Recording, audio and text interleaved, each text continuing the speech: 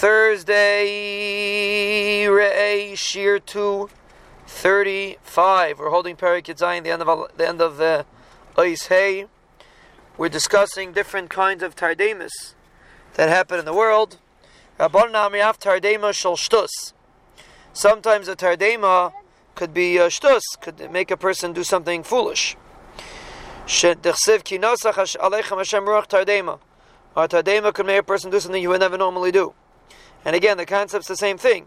A tardema minimizes a person's control over his physical senses, and therefore it depends on the person. Sometimes it could be a shtus, sometimes it could be a nevuah, like we said yesterday.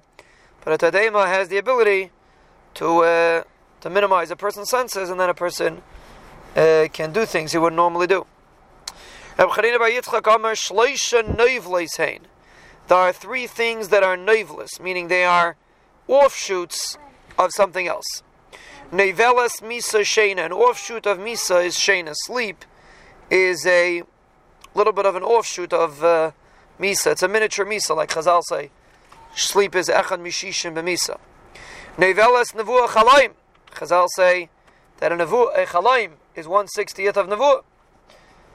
Now, we don't always know what a chalaim means, but a chalaim has the potential of being 1/60th of nevuah. Nevelas eilam haba Shabbos. Shabbos is a piece of eilam haba.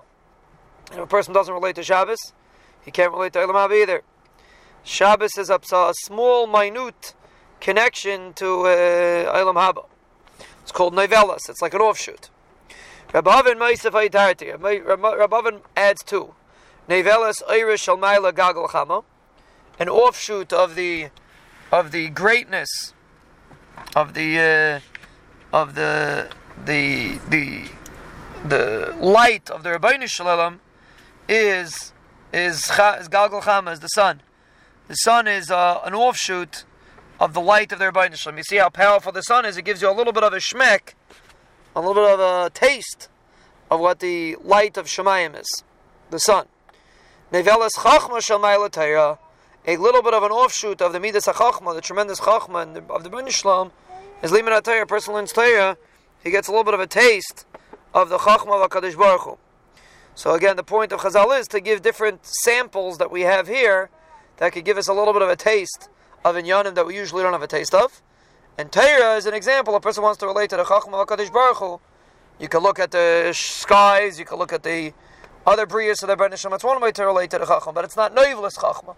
It's a mamish, a tiny bit of Chachma of the Rebbeinu Shalom. But if you learn Torah, that's the Emes Chachma. That gives a person a real taste of the Chachma of the Rebbeinu Shalom.